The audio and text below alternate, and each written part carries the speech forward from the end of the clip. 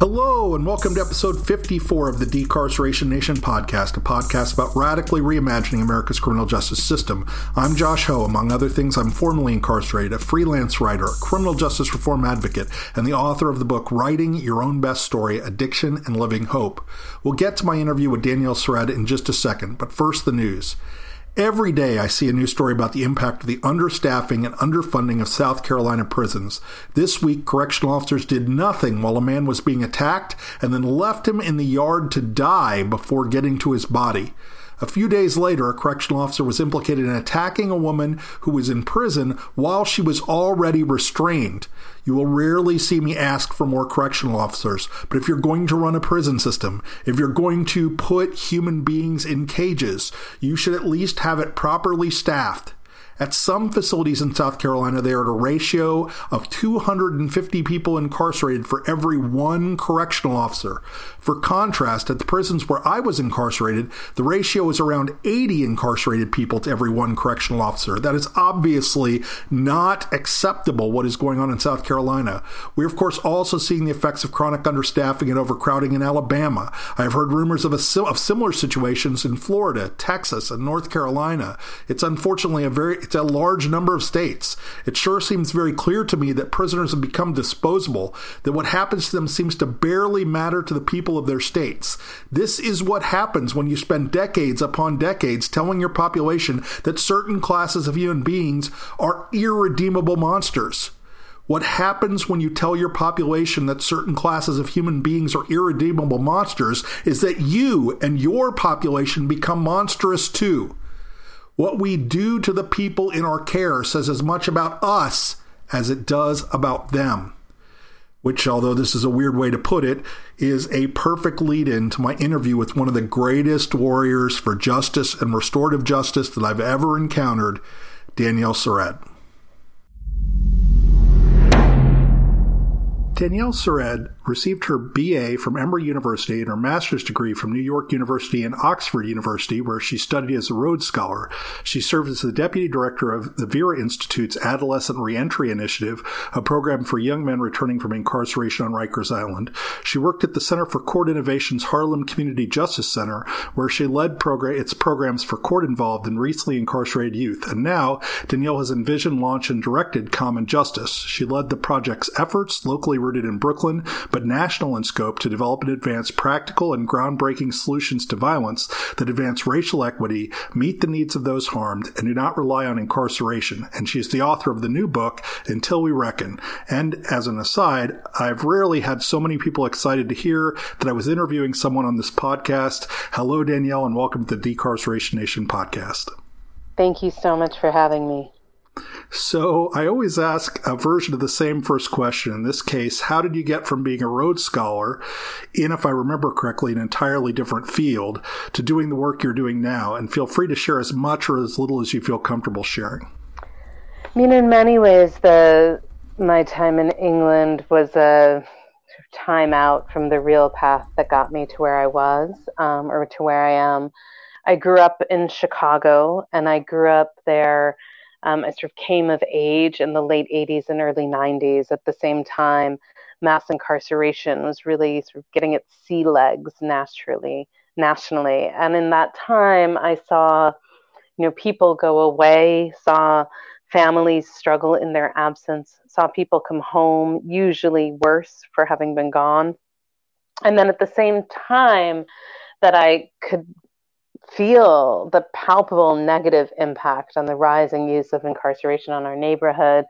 For a while, I assumed that while it was harmful to those incarcerated, while it was harmful to their families, that it must be good for the people they hurt, because that's why all of our public conversation was saying we were doing it in the first place. But I started to pay attention to my own experiences surviving violence, to the experiences of people around me. And I found that actually far fewer of us wanted incarceration than the public discourse reflected. And that even for those of us who did and got it, that incarceration never delivered to us the healing, the safety, the peace that we hoped and thought it would, and that we ultimately deserved. And so it took me a while from seeing those things, from suffering the impact of those things growing up, to finding a pathway to doing something about them. So your book starts with two quotes. In particular, I want to raise the one from James Baldwin: "We can make America what America must become." Can you talk a bit about how race haunts mass incarceration and why coming to grips with that history is critical to finding solutions? Absolutely. So our history of incarceration in this country, our practice of it now, is inextricably intertwined with the history that precedes it, the history of Jim Crow, of convict leasing, of slavery, even of the colonization of this country. And our institutions that we have built in this country have been built on a fundamentally racist foundation, down to a constitution that envisioned Black people as 3/5 of a person, to the practices we engaged in the not just enslavement, but the torture of people who people dared to believe they could own, the separations of families from one another, the extraordinary violence we've committed for which we have never atoned as a country. And that history has persisted and morphed in different forms into mass incarceration as we know it. You know, Michelle Alexander most famously tracks that trajectory, but there are also people like Douglas Blackmun in his book Slavery by Another Name that traces its evolution into convict leasing and into incarceration as we know it. We can't talk about undoing mass incarceration. We can't talk about what it is and isn't and what we as a country can become without talking about who we have been. So in my experience, when we push for change or reform, legislators will generally play along as long as the reforms we are pushing extend only to the people sentenced for nonviolent or low-level crimes. But you say in the introduction that one thing is certain about the problem of violence: we will never solve it through incarceration. I suspect that might be surprising to some people. Why did you say that? Largely, it's because we make a mistake in this country of talking about incarceration as either something that keeps us safe or that fails to keep us safe. But it's actually worse than both of those. Incarceration is generative of violence. So we at Common Justice, the organization I direct, are in the business of ending violence. And those of us in that business know with the core individual drivers of violence, not the large structural ones like inequity and substandard housing and poor education and inadequate healthcare, but the ones that are about the individual people who may or may not cause harm. Those drivers of violence are shame, isolation, exposure to violence, and an inability to meet one's economic needs. The core features of prison are shame, isolation, exposure to violence, and an inability to meet one's economic needs. It means we have baked into our responses to violence exactly the things that create it. That is not what a country that wants to be safe does. And so on the one hand, it's true that we will not end mass incarceration without tackling violence, if only because more than half of the people locked up in this country are locked up for crimes of violence. It is equally true that we will not end violence without tackling mass incarceration. Yeah, and part of that, as I think you mentioned before, is a little bit of an official narrative of how victims play into this. I live in Michigan, and the Prosecuting Attorneys Association of Michigan has a whole set of pages on their website about victims' rights. Is our justice system as currently constituted and its officers serving and representing the voices and interests of victims well? Absolutely not. The system is representing the voices and interests of some victims well, and those victims deserve to be represented well. The problem is that the victims whom the current system serves are a tiny fraction of the overall wide range of people who are hurt. It's important to note that fewer than half of victims of crime even call the police in the first place when they've been hurt. That means a full half of people who will have guns to their heads, who are rendered unconscious, who suffer serious injury, prefer nothing to everything that system has on offer. That is a profound indictment of the system that we have never grappled with as a country. Another half of those victims who do call the police won't make it past the grand jury process. So they'll engage the police, but as the process starts to move forward in the criminal justice system, they will divest from it, usually because they don't think it can bring them the things that they need. Those remaining victims are the people most interested in jail and prison. And in Common Justice, it's that group of victims who reach out to and say, Are you interested in having the person who hurt you incarcerated, or interested in seeing them in this alternative program? And when asked that question, 90% of victims choose common justice. 90%. It's a wild number. And when I first started seeing that trend, I became very hopeful. I sort of thought that we as human beings were better than I had known. Like, we were more compassionate, we were more forgiving. We thought, but for the grace of God go I. Sadly, I don't think that's the main thing that was going on. Yeah, I think didn't you mention in the book that, people, like, if they're given three choices, one of which is like kind of life without parole, one of which is mercy, and one of which is what they get now, they'll definitely choose either the life without parole or the mercy, right? Well, I wouldn't say mercy. No, what I would say is they will choose a thing that they believe will hold the person meaningfully accountable and change their behavior. So the example you're talking about is someone we talked to early in our process in common justice, and it speaks to what's really happening if it's not actually compassion and mercy. What's happening is pragmatism. The two things survivors can't stand are either A, the thought of going through what they went through again, or B, the thought of someone else going through what they went through. And so at the end of the day, no matter the degree of loss and pain and rage and desire for revenge that we feel, all of which are legitimate feelings, at the end of the day, we as survivors will choose what works. And so the story you're referring to is a man who was really terribly robbed at gunpoint, feared for his life, ran for his life, was presented with this question about whether the person who hurt him should come to common justice or to go to prison. And he said, well, can this person get life without parole? And I said to him, the New York statute doesn't allow it for this crime. And he said, then let's do common justice. And at first that seems silly. You would think, if the young man who hurt him could do 8 years, that surely that would be better than the 0 years he does in common justice if it's somebody who has an appetite to see this person locked up forever. The reason he said that is that he knew if this person was ever going to be home again, he wanted them to be different. So the part of him that was furious, that was what was done to him, wanted this man gone forever. I understand that part. The part of him that knew that this man would not be gone forever had to ask the question, if not forever, then who do I want him to be?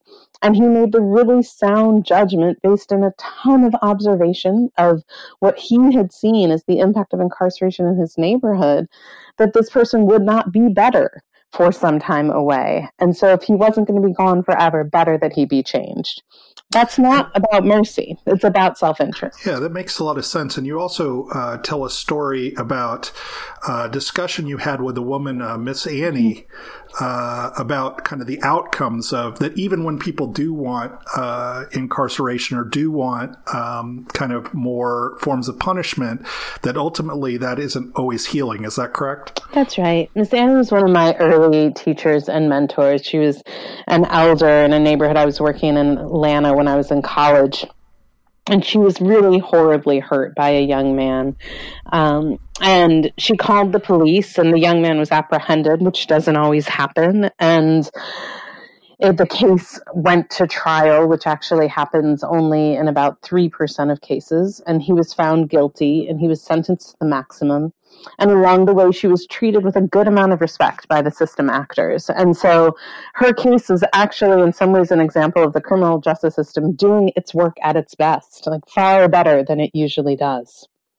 And so I asked her about it, and I said, with all respect, can I ask you, when that young man was sentenced, were you relieved?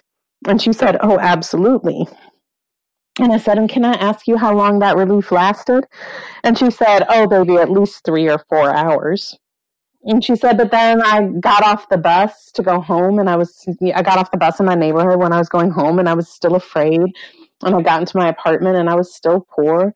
And I got into bed to go to sleep, and I still couldn't fall asleep. And when exhaustion finally took me, I still woke with the same nightmares.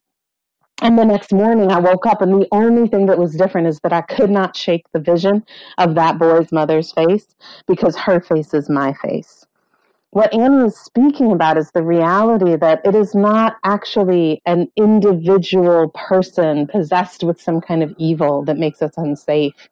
The things that make us unsafe are the qualities in our neighborhoods, the lack of economic opportunity, the structural inequities, like all of the things that make violence almost inevitable.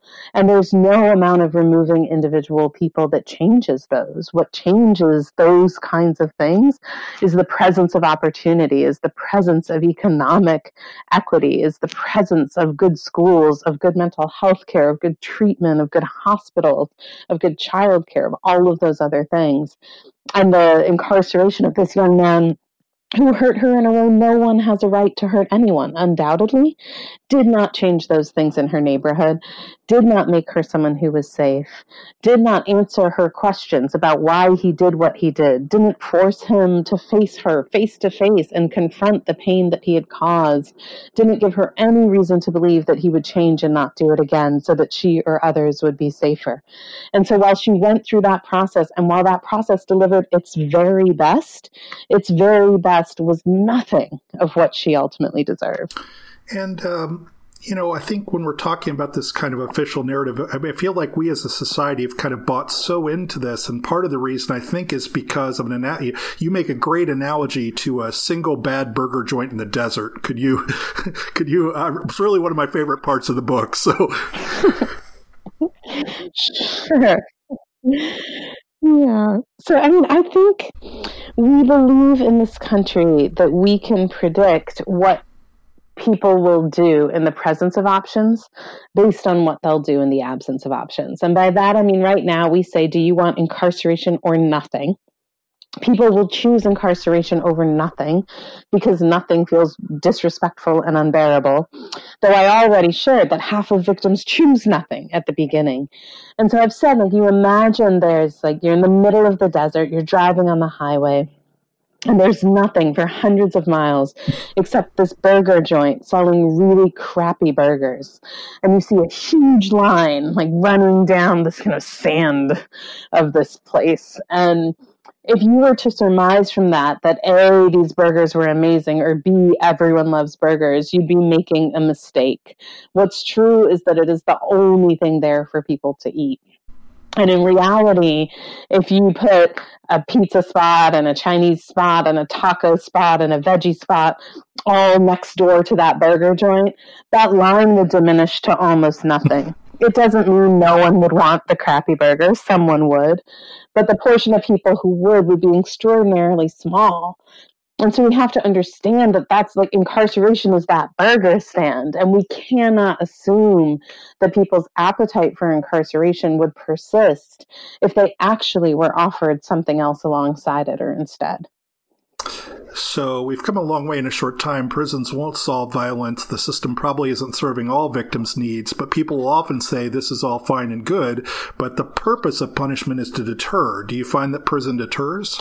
Absolutely not. So deterrence depends on a wide variety of things. Deterrence depends, first of all, on people having a certain amount of civic education to know what the penalties will be for the crimes they commit.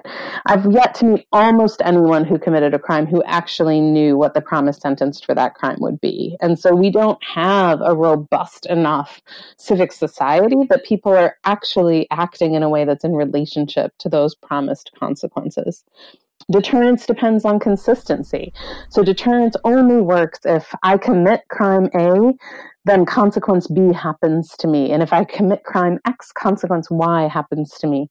What happens now is that people commit very serious crimes and are unapprehended for those. There are cities where, like Chicago, where the clearance rate for homicides is 15%. People in the neighborhoods often know exactly who committed those murders. They see them in front of them day in and day out, unapprehended for the crime. And at the same time, on the same block where that blood was spilled, they see people arrested for low-level infractions. They see people railroaded for drug crimes they didn't even commit. And so what people reasonably see is that crime A could produce any number of outcomes, though it's rarely B. Crime X can produce any number of things, though it's rarely why. And the only thing that seems to be a good predictor of one's outcome is one's race, which is not something that can be deterred, right? It's not something that can be changed. The other thing that matters is that, so it means not only does deterrence depend on actual consistent application of consequences to actions, it also depends on some promise that if you keep your part of the bargain, if you don't commit crimes, you will get a decent life. Like, you will get, at the very least, you will not be incarcerated, which is still not promised for the number of people innocent of crimes who become incarcerated for them, but also that, like, you can make a basic living wage, you can live a basic decent life. Like, those things are supposed to be available to you in some kind of social contract in exchange for not engaging in criminal activity, and that promise is also not kept. And so there is nothing in how we do criminal justice and the inconsistency and inequity of its application that makes it remotely reasonable to expect that it would serve as an effective deterrent. And I think others will say an eye for an eye, that if you commit harm, you should be harmed, or if you can't do the time, don't do the crime, is the one most people say. Is retributive justice helpful? To whom? I think retributive justice is helpful to some politicians in their campaigns to win. It doesn't heal us. Like, if I could resolve the deep pain I carry from the hardest losses in my life by hurting someone else, I don't know. I like to think I wouldn't. I like to think I'm ethical enough that I wouldn't hurt anyone, but I'm not sure. Like, if I could actually be rid of that pain just by passing it on, I don't know that I wouldn't. It doesn't work. Like, hurting other people does not make us hurt less. I've said in other contexts, it's like the criminal justice system. If someone burns down your house, all the criminal justice system can offer to do is to burn down their house, but it can't rebuild yours. And what you need is somewhere to sleep. And so I actually think the number of people who are interested in sort of punishments for punishment's sake is far fewer than it has been historically, far fewer than we assume it to be. And that the portion of people who carry that belief, they have a disproportionately small number of crime survivors among them. The people who have actually been hurt want things that will produce safety, want things that will improve their own lives, want things that will help them come through what happened to them. And some philosophical idea of what punishment is about and the core meaning of retribution as a way society communicates and all of that is meaningless to somebody who is looking at the ashes of where they used to live and faced with someone who only comes up to them with a torch and an offer to run down the block. And I think some people would also then suggest that maybe the best idea is to make the court process more victim friendly. I think right now in Pennsylvania they're considering a constitutional amendment for Marsy's Law. Does this seem promising? So I don't think victim friendly and Marsy's Law are the same. I think, when we look at all of the laws... I had a sneaky suspicion. When we look at all the laws named after victims, almost every single one of them is named after a white woman. As a white woman survivor of violence, I know that we can endure really extraordinary, serious pain and, experience things that should never happen to us. We are also the vast minority of people who are hurt. We're not representative of the full range of victims. Changing whole structures to fit our needs when we are actually the people least likely to use those structures doesn't make sense. Like, if you were building a door into a house and you looked to the 4-foot tall kid in front of you and built the door with them in mind, you'd have a hard time getting everyone who needed to come in and out of that house in through your doorway. We have not built a system that actually centers the needs of survivors, the full range of survivors, that actually listens to those survivors about what we want. What happens is when there are survivors who seek particularly punitive paths, politicians very often join hand in hand with them to support their mission to achieve that increased punitiveness. And when survivors ask for anything else, they're very often left with, their hands unheld by just about anyone. And so the criminal justice system should become more more, I don't even know friendly, but more hospitable for victims, more respectful for victims. But one of that things that will mean respecting victims who express a wide range of views about what they want. Like, I know one of our early victims called the assistant district attorney in his case and said, I don't want to see this person go to jail. That doesn't do anything for me. I want them to answer to me for what they did. I want to get to talk to them. I want to get to ask questions. I want to get to shape what they have to do. This was before even New Common Justice existed. This is just what he was saying he wanted. And the assistant district attorney said, well, it's a felony case. It doesn't matter what you want. And the victim said, well, I'm the victim. And he said, oh, yeah? Well, I'm the DA. And hung up the phone. Right?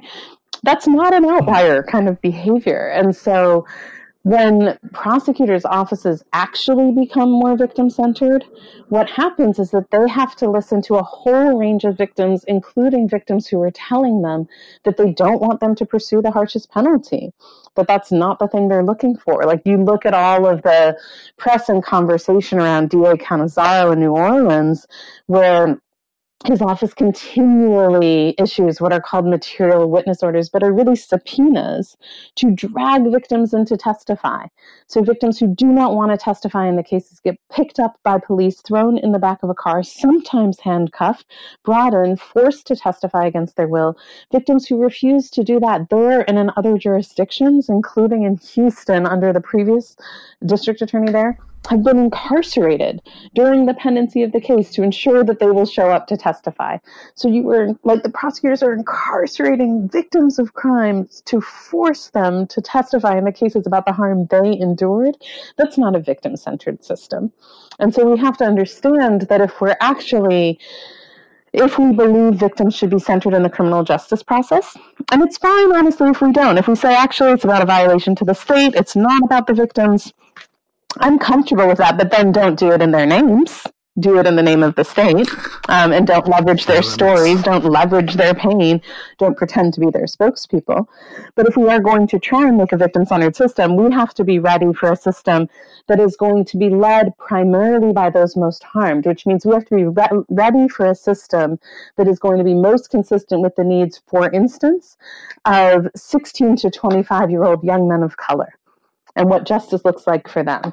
And if that's what we mean by a victim-centered system, sign me up. Well, there's one other complication left before we get to solutions.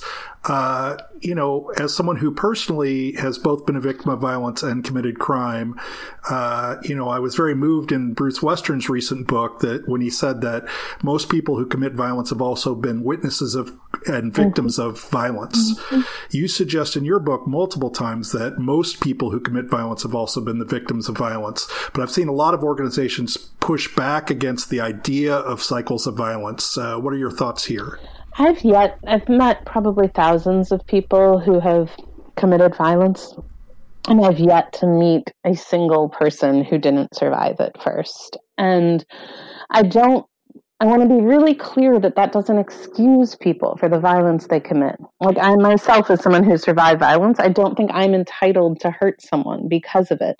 And if I do, I am as accountable for causing that pain as I would be if I weren't a survivor. But at the same time, I am entitled to something as a survivor. I'm entitled to support for my healing. I'm in a country that is supposed to protect me and failed to, and I'm entitled to the kind of resources and services and supports that will help me come through what happened to me. And I believe I remain entitled to that even if I go on to cause pain, just like I remain accountable even if we understand that part of why I caused harm is because I was hurt. The people who get off the hook too often and should not are all of the rest of us who have tolerated a society in which the vast majority of victims get no access to any formal pathways to healing whatsoever. And so when people don't get access to that, when we fail to provide it, when they pass that pain on to others, that pain is in part our burden to bear. It's ours to own up for, to be accountable for, and to think about how to repair. I think about Movita Johnson Harrell, who was recently elected to the House of Representatives in Pennsylvania, and who lost a number of people, including her son, to murder. And she talks about the person who murdered her son was formerly incarcerated, had been locked up in the juvenile system, had never gotten any kind of care for the trauma he had been through, and went on to hurt her child. And she said, of course, she holds the young man who hurt her child accountable, but she also holds accountable that system that had him in its grip for years and years and years and didn't do a single thing to reduce the likelihood that he would hurt someone else. And that system's failure is partly responsible for why this woman had to weep over her child's grave. And that's a really sad but good lead into the notion of accountability. So what is accountability, and why doesn't prison or our criminal justice system do a good job of delivering accountability? What makes accountability different than what our system is delivering now? So we like to say accountability a lot in this country, and we don't really know what we mean by it. And we don't really do it. When we say accountability, we usually mean punishment. We say this person has to be held accountable, and we mean locked up. But the problem is accountability and punishment aren't the same thing. And increasingly in this work, I've come to believe that they're antithetical to each other. So punishment is passive. Like, punishment is something someone does to me. All I have to do to be punished is not escape it. Accountability is different. Accountability requires that I acknowledge what I did, acknowledge its impact, express genuine remorse, make things as right as possible, ideally in a way defined by those I hurt, and become somebody who won't cause that harm ever again. That's some of the hardest work any of us will ever do. And there are very few places that make that less likely or more difficult than a prison. A prison separates me from the people I hurt. It insulates me from having to hear from them about how I impacted them, to have to face their pain, have to look them in the eyes and acknowledge what I've done. It means I never get to answer their questions about why I did what I did, the kinds of answers that would help them bring some closure to their loss and to what they endured. It limits my ability to reckon honestly with what I've done, in part because the environment encourages denial, and in part because the environment is just chaotic. Like, you don't get a moment of quiet. You don't get a moment of peace. It is the least reflective space you can imagine a person being in. And it constrains my ability to make it right. Like, not only can I not do things like pay forward my obligation by being a different kind of person in my neighborhood, by helping young people walk a different path, by doing something of meaning with my life, but I can barely do things like pay restitution when, if I'm lucky, I get a job that pays me 14 cents an hour. And so all of the things that constitute accountability, which is of extraordinary use to the people who were hurt, are constrained, if not eliminated, by prison.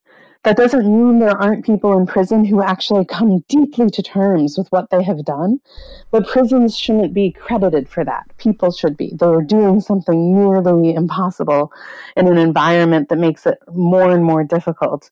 And the people who do that despite that environment are extraordinary, and it's not the environment that deserves recognition for it. Yeah, my interest in, as we're moving towards this, my interest in restorative justice started way long ago when I started reading articles about what had happened in South Africa and Rwanda with Truth and Reconciliation. That was way before I ever became impacted directly myself. What does restorative justice mean to you, and how would it work as an alternative to incarceration? So, restorative justice is a process where the people most directly impacted by a harm come together to reach agreements about how that harm can be repaired. And so it is a process in which the people whose lives are at stake are given the power to define that repair. And it's not just a conversation. It generates a set of agreements about what the responsible person will do to make things as right as possible. In Brooklyn and the Bronx at Common Justice, we do this in cases of serious violent felonies, or with victims' consent. And this is what I was referring to when I said 90% of victims say yes. Responsible parties come into the program, go through an intensive preparatory process and violence intervention curriculum, and then we convene a dialogue between them and the people they hurt, where we reach agreements about how they can make things as right as possible. Those agreements may be things like do community service, get a job, pay restitution, apologize to me, apologize to my family. And there may be things like speak in the neighborhood to other young people to keep them from going down the path you went down. Do community service in a place for veterans because my family has a history of service in the military.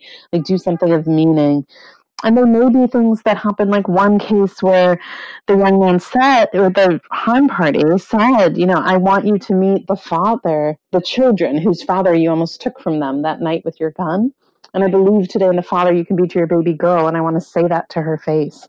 So things that are far more personal and connected than we would expect as the aftermath of harm between strangers.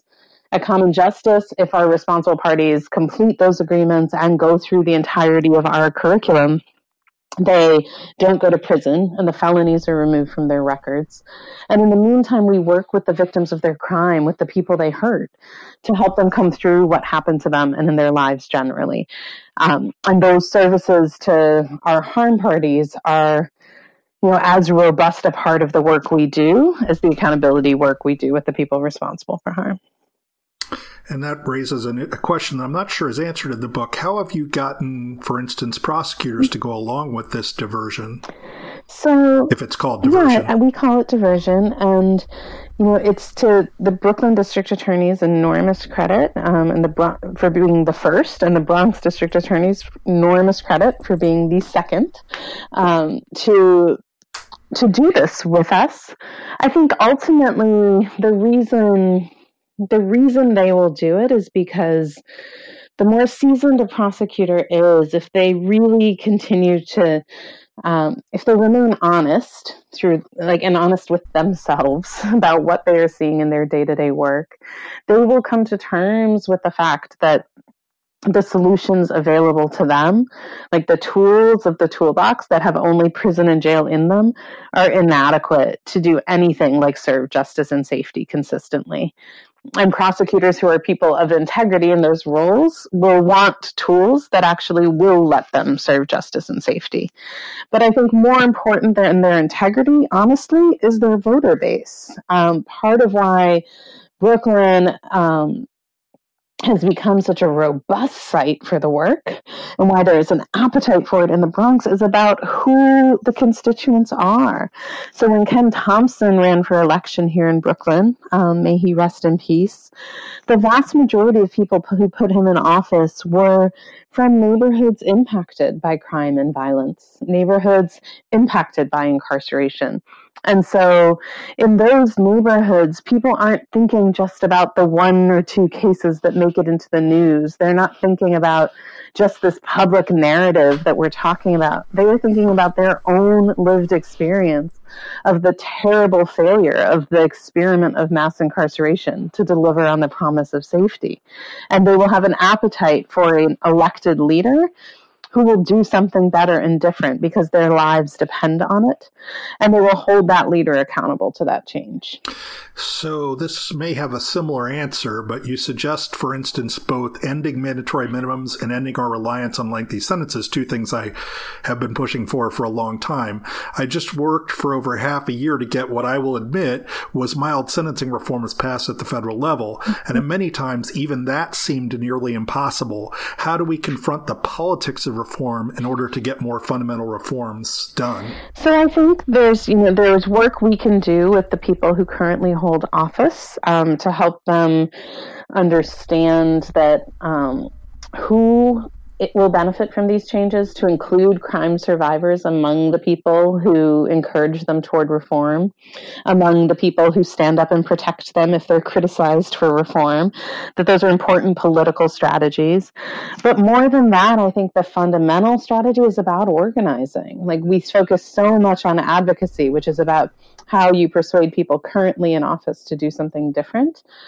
Part of what's possible in organizing is putting different people in office, is making sure that the people in office are actually reflective of and answerable to the people whose lives will be affected by the choices they make. And when we do that, people behave differently, not necessarily because they're better, not necessarily because they get it more deeply, but because everybody knows who can fire them, including elected officials. And when we do real base building work, there is a power we have to influence their decisions that will always exceed the limited power we get through the persuasive work of advocacy. You do a really great job of exposing how the system claims, actually doesn't meet all of victims' needs. You talk about, in the end of the book, us needing a healing infrastructure. Could you talk a little bit more about that? So one of the things that we fail to think about is what we do once violence has been caused. We only think about what we do to the person who was hurt, and we think very little about what we do for the survivor. And so, like, imagine you were hiking down a mountain and somebody came up behind you and shoved you down to the ground and you broke your leg and were there bleeding. If you were walking with our current criminal justice system at this moment, that system would leave you and chase that person down the mountain and beat them up in your name. And you would bleed out on the mountain with your broken leg. What we need is a system that actually gets you down the mountain. You need a series of structures that actually support you in mending that wound and walking again and talking to other people who've experienced similar injuries so you can learn things about how to recover from it. That healing infrastructure will not be mostly the criminal justice system. In fact, it will be very, very, very little of that. It will be mostly people who are service providers and neighbors and others who are resourced and equipped to show up to you and your healing and support you in coming through it. And what's true is that healed people are like vibrant contributors to their communities, are better parents and neighbors, and are far less likely to hurt other people as well. And so an investment in healing is an investment in safety, while at the same time it's just an investment in the inherent dignity of people who did not deserve to be hurt but were. So one of the last things that I wanted to discuss is that you talk about the need for cultural change, and I think another favorite part of the book to me is this reference you make to the movie The Matrix. You say the lead character is in a large empty room where he can conjure up anything he can imagine, anything at all to help him secure justice. His answer: guns, lots of guns. And so now that I have you in kind of the position, if you were in that same situation as Neo was in the movie, how would you change the culture? I'm assuming you're not going to answer guns, lots of guns. I think there's sort of two different answers. The thing is, in an individual case, like the thing I would do is, create pathways to distribute the power to answer that question to the people who are actually hurt. Right, to understand that people know what is right for them and will ask for those things and deserve to get those things, and that they won't be the same in every case, right? So that it would have to be an answer that made room for that kind of variety in human experience. But more globally, the thing we have to do as a country is we have to answer for what we have done. We have put, and this is mostly white people, because we have mostly held power in this country.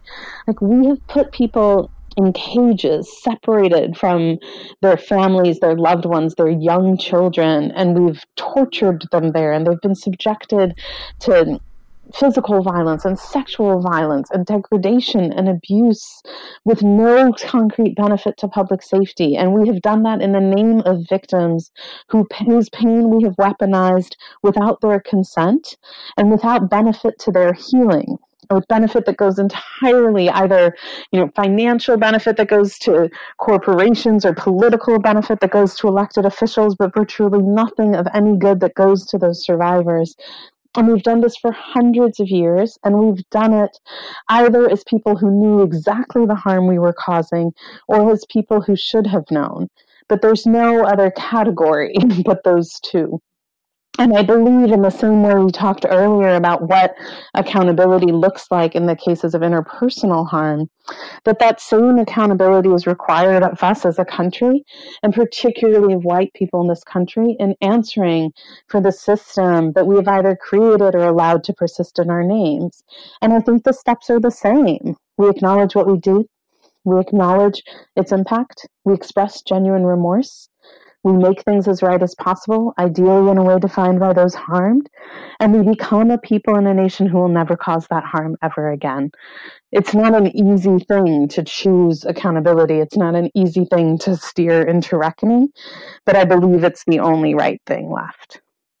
So when you were in Michigan, I guess it was about 1.5 2 years ago, we talked for a couple minutes, and I said, I asked you about kind of shame-based models and what was wrong with them, and you didn't have a lot of time because there were a lot of people, and you just kind of looked at me and you said, read James Gilligan. And so I stand by that answer.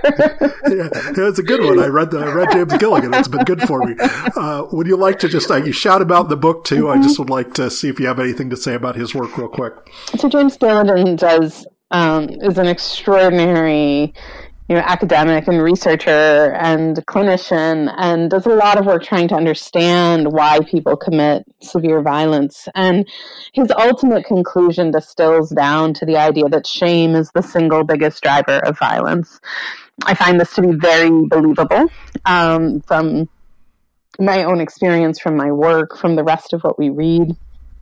There's a way in which hurting people and feeling our own human dignity are hard things to do at the same time. And the problem is that if shame is a driver of violence, then when our responses to violence are built to increase people's shame, then all they will ever do is increase the amount of violence. What we have to do is we have to treat people as the dignified human beings that they are. We have to require that people stand up straight in that human dignity. And it's only from that position that we do things like own what we have done, do the work of becoming better, engage in processes of repair, hold others to the standards that we've begun to hold ourselves.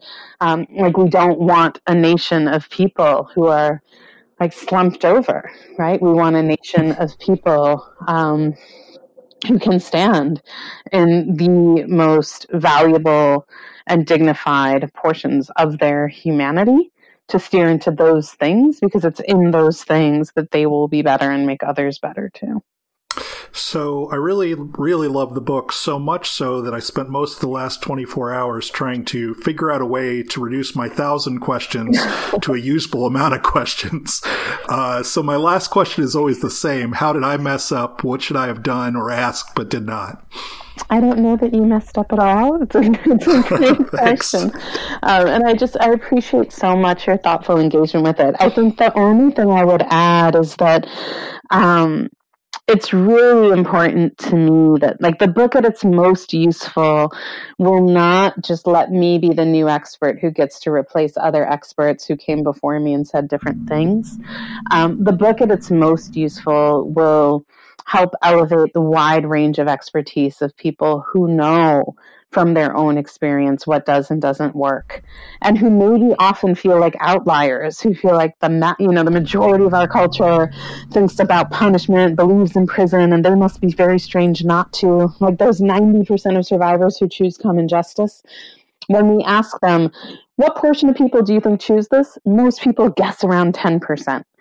Which means we who know this doesn't work, we who want something else, we who have known it for far too long and suffered the consequences far too much, we are actually the majority.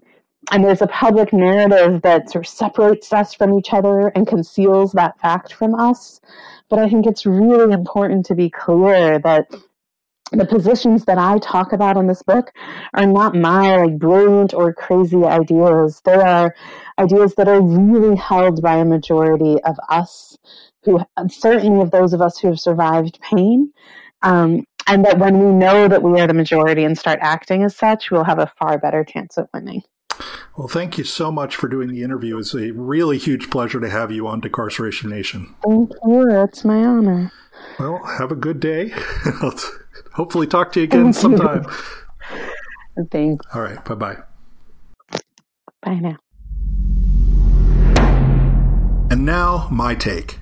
Danielle mentioned that one of the problems with our current system is that it's like we face a zero-sum game between prison or absolutely nothing. On the one hand, you have the people who loudly proclaim that if you can do the crime, you should be able to do the time. And on the other, you have the people who sadly brush aside the problems with caging millions of people as a sad but necessary safety imperative. both groups assuming that prison keeps people safe and that no other better options exist. But better options do exist, and prison most certainly does not keep society safe.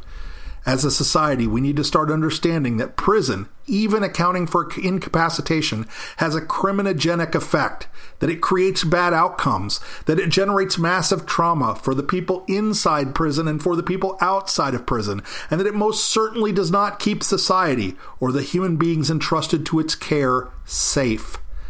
As a society, we need to start understanding that our criminal justice system does not create accountability or responsibility for the harms that people have caused. In fact, our criminal justice system gives people powerful incentives to never take responsibility or ever be accountable for the harms that they've caused. It does nothing to address the needs of victims. It doesn't provide them with trauma-informed treatment, mental health care, or actual restitution, or justice reinvestment, or most importantly, healing or justice. The system takes billions of dollars, invests all that money into brutality and revenge, all while proclaiming loudly that it is being done in the name of victims. As a society, we need to start understanding that there are alternatives to prison. We have mental health treatment, addiction treatment, behavioral therapy, job training, real and meaningful education, investment in impacted communities, restorative justice, transformative justice. We need to stop believing that the answer to every crime, from an unpaid debt to violent assault, is prison. And we need to invest in restorative justice as an alternative to incarceration. Accountability and punishment are often mutually eroding concepts, and punishment is always a poor stand-in for justice. We'll know we've started to succeed when every child grows up with the same opportunities as the children in our most privileged neighborhoods. When our system isn't only designed to incarcerate, when our system isn't stunningly racially disparate, and when people are encouraged to be accountable for the harms that they caused. We need a radical reimagining of America's criminal justice system, not because we are radicals, but because our criminal justice system has radically failed to deliver acceptable outcomes. As always, you can find the show notes or leave us a comment at decarcerationnation.com. Make sure to check out our new t-shirts, sweatshirts, and hats.